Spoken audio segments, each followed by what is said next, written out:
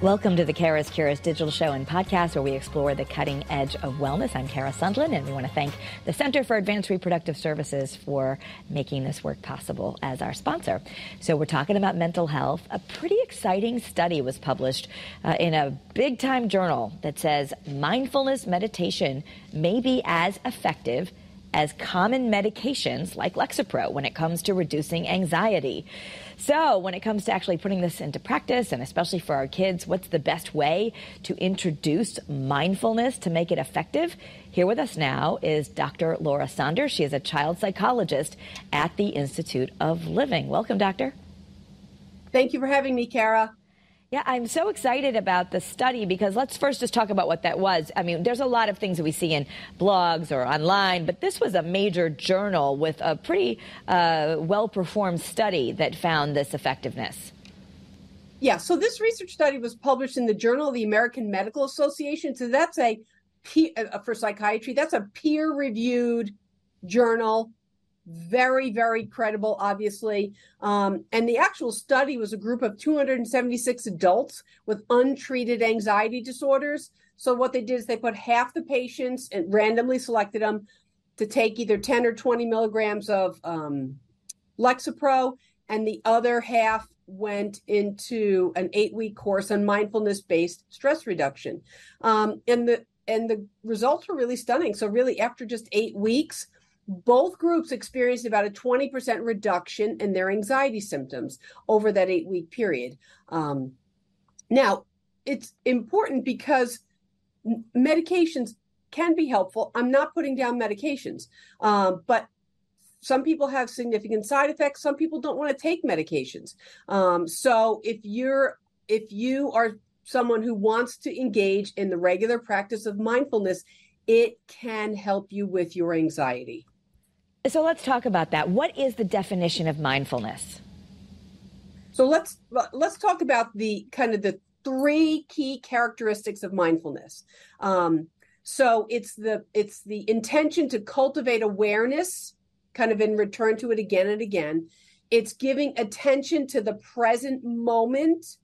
So simply observing thoughts and feelings and sensations, and it's creating an attitude of non-judgmental and being curious and kind. So it's kind of attention and that non-judgmental attitude and bringing yourself back to the present moment.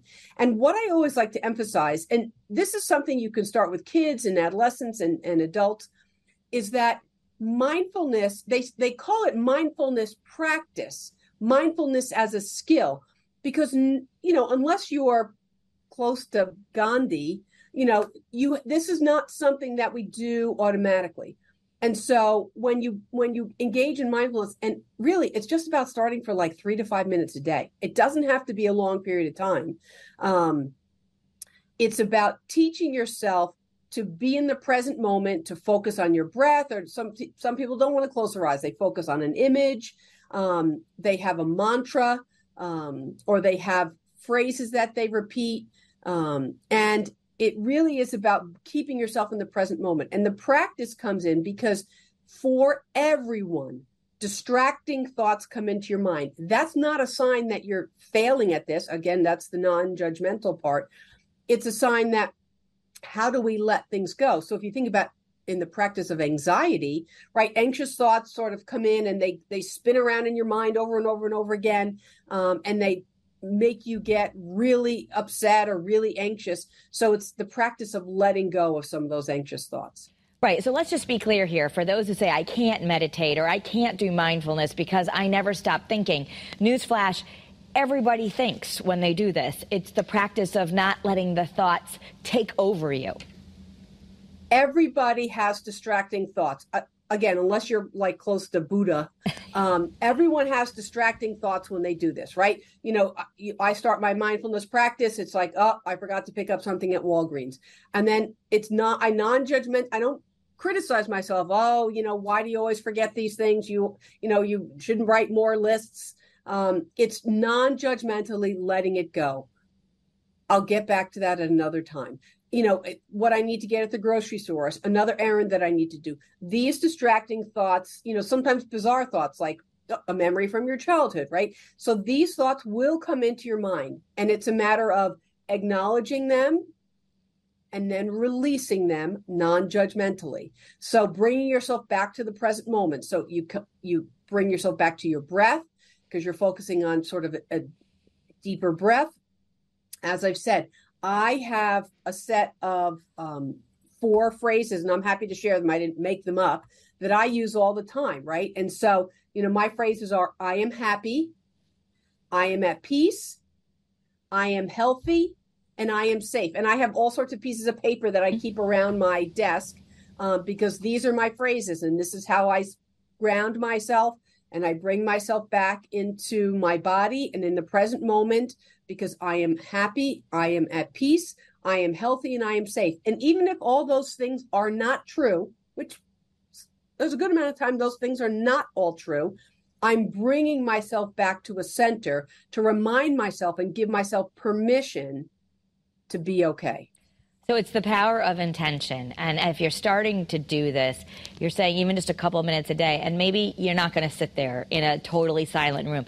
I like to say that I wrote a blog on the blow dry meditation that, I have to blow dry my hair. Hey, there's a lot of white noise, and, you can be like, I am safe, I'm okay. Like, rather than thinking of my grocery list, which also goes in my head. But sometimes if you're busy, pairing it with an activity, which might actually work for kids too, right? Like having them do something while they're moving. Yeah, and you can do, when I was running a program, we used to do mindfulness walks, right? So in a mindfulness walk, you might focus on your 5 senses. Like, as you're walking, what do you see? What do you feel? What do you hear? What can you taste? So you go through your 5. I'm missing a sense there, but you go over your 5 senses, and then when that distracting thought comes in, you think, wow, but right now I see how beautiful the yellow ginkgo leaves are outside my window. Or you bring yourself back to your 5 senses. So there's many ways to do this. There's no one right way. You don't have to do it for 30 minutes to make it effective. It's simply the practice of bringing yourself back to your kind of grounding yourself in the present moment and bringing your attention back to whatever, whether it's your breath or your mantra, and being non-judgmental, curious, and open. I think this is so great, and I try to meditation, they'll say, don't use the word try, but I try to instill this in my kids. And I find that teens especially, or middle grade people, they're very resistant to maybe want to slow down or do this. Or to them, a break is, I want to look at my phone, which we know that that's not giving you the same thing. How do you introduce to your kids? Because we know this can really help them. So the hard part is that, like middle school and high school group, they're resistant to everything. Unless they came up with the idea themselves, they're resistant to it. So with so many folks, it obviously works a little bit better if someone is struggling with anxiety, right? So if someone's struggling with anxiety and it's starting to hinder their functioning, because that's our guideline, right? We all have anxiety. I don't want to badmouth anxiety. Some amount of anxiety can be helpful for us. Sometimes it motivates us to do things, but it's when anxiety becomes debilitating or hinders our functioning or creates kind of ruminating thought loops in our mind that we can't get out of. It's at that point that we want to do something. So if teens are sort of floating along and doing okay, they're not that interested in it. It's when it starts to hinder their functioning or their anxiety's out of control that you get better motivation to learn techniques. And what I also say is I think of anxiety like a lot of different things sort of on a bell curve, right? When you're at the peak of your anxiety, when your anxiety is at a level 9, you're probably not going to sit down and do a few minutes of mindfulness, right? It's learning to do these things and training your mind and your body when you're at lower levels of anxiety, knowing that your pattern is that you'll spike up at lower levels of anxiety. This works as a good practice to bring yourself down and really break the cycle of how those anxious thoughts have such a negative effect on you. So you bring up the point of, when you're at a 9 of anxiety, which I think is what, you're right, people get motivated to do things when they have a need, so that makes sense. But when you're really like that, what do you do in that moment to maybe calm yourself down? Is there something you would advise people when they're really feeling it? So when you're at that level of anxiety, probably sitting and doing some mindfulness training is not going to be most helpful. What I say in those situations is move a muscle, change a mood. So you're going to need to maybe do something more active.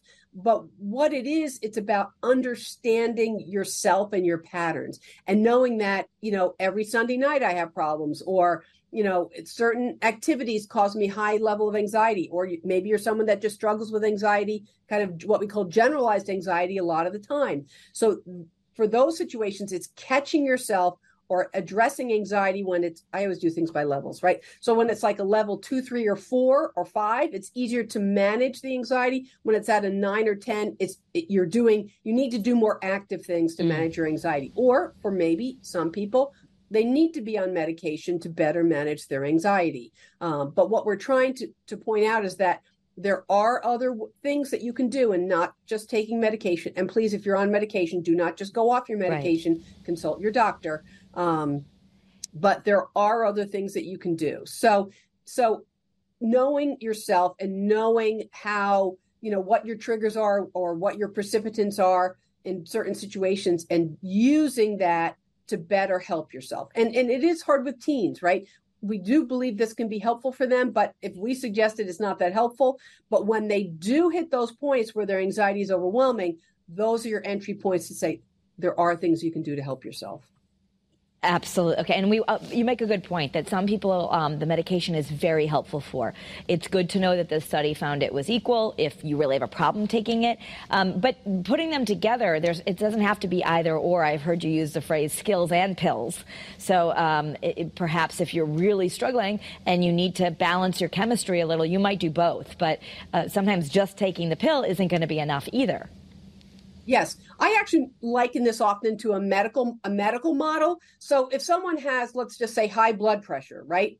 If you have seriously high blood pressure, maybe making change to your diet and exercising more will help you, but you might need to do both, right? You might need to take a medication that lowers your blood pressure and, improve your diet and eat healthier and exercise a little more, get outside and walk. So it is usually multiple things that you can do, not just any one thing. I don't want to just rely on medication, even for anxiety. I don't want anyone to just rely on medication, because there's things that we can do. We need to believe that we have a sense of control or efficacy over aspects of our life. There are things that are not in our control, and it's important to acknowledge that as well.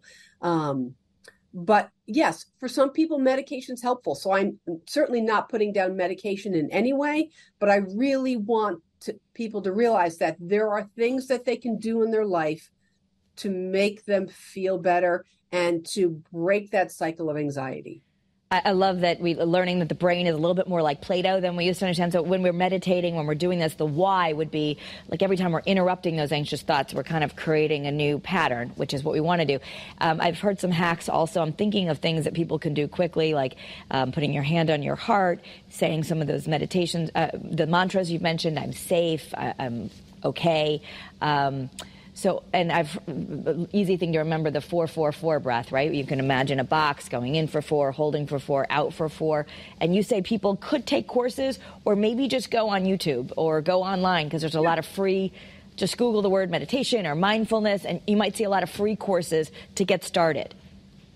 Right. There are things you can do if you need some guidelines, but it doesn't have to be that complicated, and it doesn't have to be that hard. It's just a matter of understanding and really giving yourself permission. And again, it's called mindfulness practice. No one does it well in the beginning. And it's just about being non-judgmental. When those distracting thoughts come in, you acknowledge them. Oh, I'm thinking about my grocery list again. I'm going to let that go, and I'm going to come back to my mantra, because my mantra is, I am happy, I am at peace, I am healthy, and I am safe, right? So I come back to that and I focus on my breathing. And it can be blended into your day-to-day activities. It can be blend it into your walk from your car into your workplace. It can be from your home to your car in the morning, or spending a few minutes at the end of your workday, or the end of your, if you're a stay-at-home person, which also is work, that you just find a few minutes in an activity. Some people can vacuum, and that's a very mindful activity. As you go back and forth, you think positive thoughts, you breathe in and out. Yes. In and out, right? You do things to kind of slow your mind down. Yes, I like the move a muscle, change a mood. So we could actually get some cleaning done and affirm that we are releasing anything that doesn't serve us as we sweep up the mess. But water, people, I've done a lot of interviews on people with meditation. One thing that stuck out with me, they said, John Edwards, the famous psychic, he said, he meditates every day, and he wrote a book about it. And he said, people say, I don't have time. And he said, but everyone takes a shower. He's like, just taking a few moments in the shower. So, you could pair this to get started, like, you're usually not on your phone in your shower, like just doing some peaceful things in the shower, which most of us do every day. Yeah, I mean, it can be in the shower and sometimes I just encourage people to focus on their senses, right? Okay. So if you're doing a shower mindfulness, right? How does the water feel on my skin? What does it feel like when I use soap? What does my scalp feel like when I rub my hands through it? What do I smell? What are the smells? So you don't have to make this complicated. And doing all those, and certainly, like for a lot of people with their body image stuff, being non-judgmental, right? It's not a time to judge yourself. It's not a time to criticize yourself. You're letting go of the judgment. You're being kind and curious. Kind and curious. So final thoughts, if we want to get started here, for those of you who are listening who have a really great meditation practice, great for you. But for those of us who are hearing this study and going, gosh, I really want to work on this and I don't know where to start, what would your final thoughts be? Maybe the 3 things we could work on after listening to this. So I would either pick a YouTube video that kind of goes over some simple things. I would actually focus on a time of the day, right? Like you're someone someone might really want to do it in the morning, or someone might want to do it midday after lunch. Like, find a time of the day, put a little reminder in your phone and start with that. And it's really about building practice into your life. And it's your intention. It's being in the present moment and being non-judgmental, curious, kind, and open. So start with some basic things. 3 to 5 minutes a day is a good amount. That'll just kind of ground you back into your present moment. As I told you, I've done a lot of mindfulness training. I did transcendental meditation when I was in graduate school, and I've done a lot of it, hypnosis work. This is really very helpful for people. Yeah, I love that people can get a chance to enter it. And then, we're all different. So just starting, you'll figure out what works for you. I'll throw it out there that I learned some years ago. There was a 21-day free meditation challenge, and something about doing it for 21 days and knowing that I did it. But you can look for those too as well. Guided meditations can be helpful if you're not so advanced at it. But anyway, thank you for, I'll also throw out Copper Beech Institute if you're in Connecticut. They do a lot of mindfulness-based stress reduction classes. So Dr. Lohr, thank you so much. And hopefully we can give people some skills. I am happy, I am at peace, I am healthy, and I am safe. Yes, I'm going to use that in my blow-dry meditation. All right, thank you, Dr. Saunders. Hey, we have to do these things every day, right? Make your daily grind a sacred grind. Thanks, Dr. Saunders. And if this was helpful to you, take care. Yeah, if this was helpful to you, please share it. You can follow me on social media at Kara Sundlun. I love to share this content there. Let people know to subscribe and download the Kara's Cures podcast. This is, I think, an episode that's going to help a lot of people. Let us know what you think if you're on social. Don't forget to leave a comment. Have a great day and be well.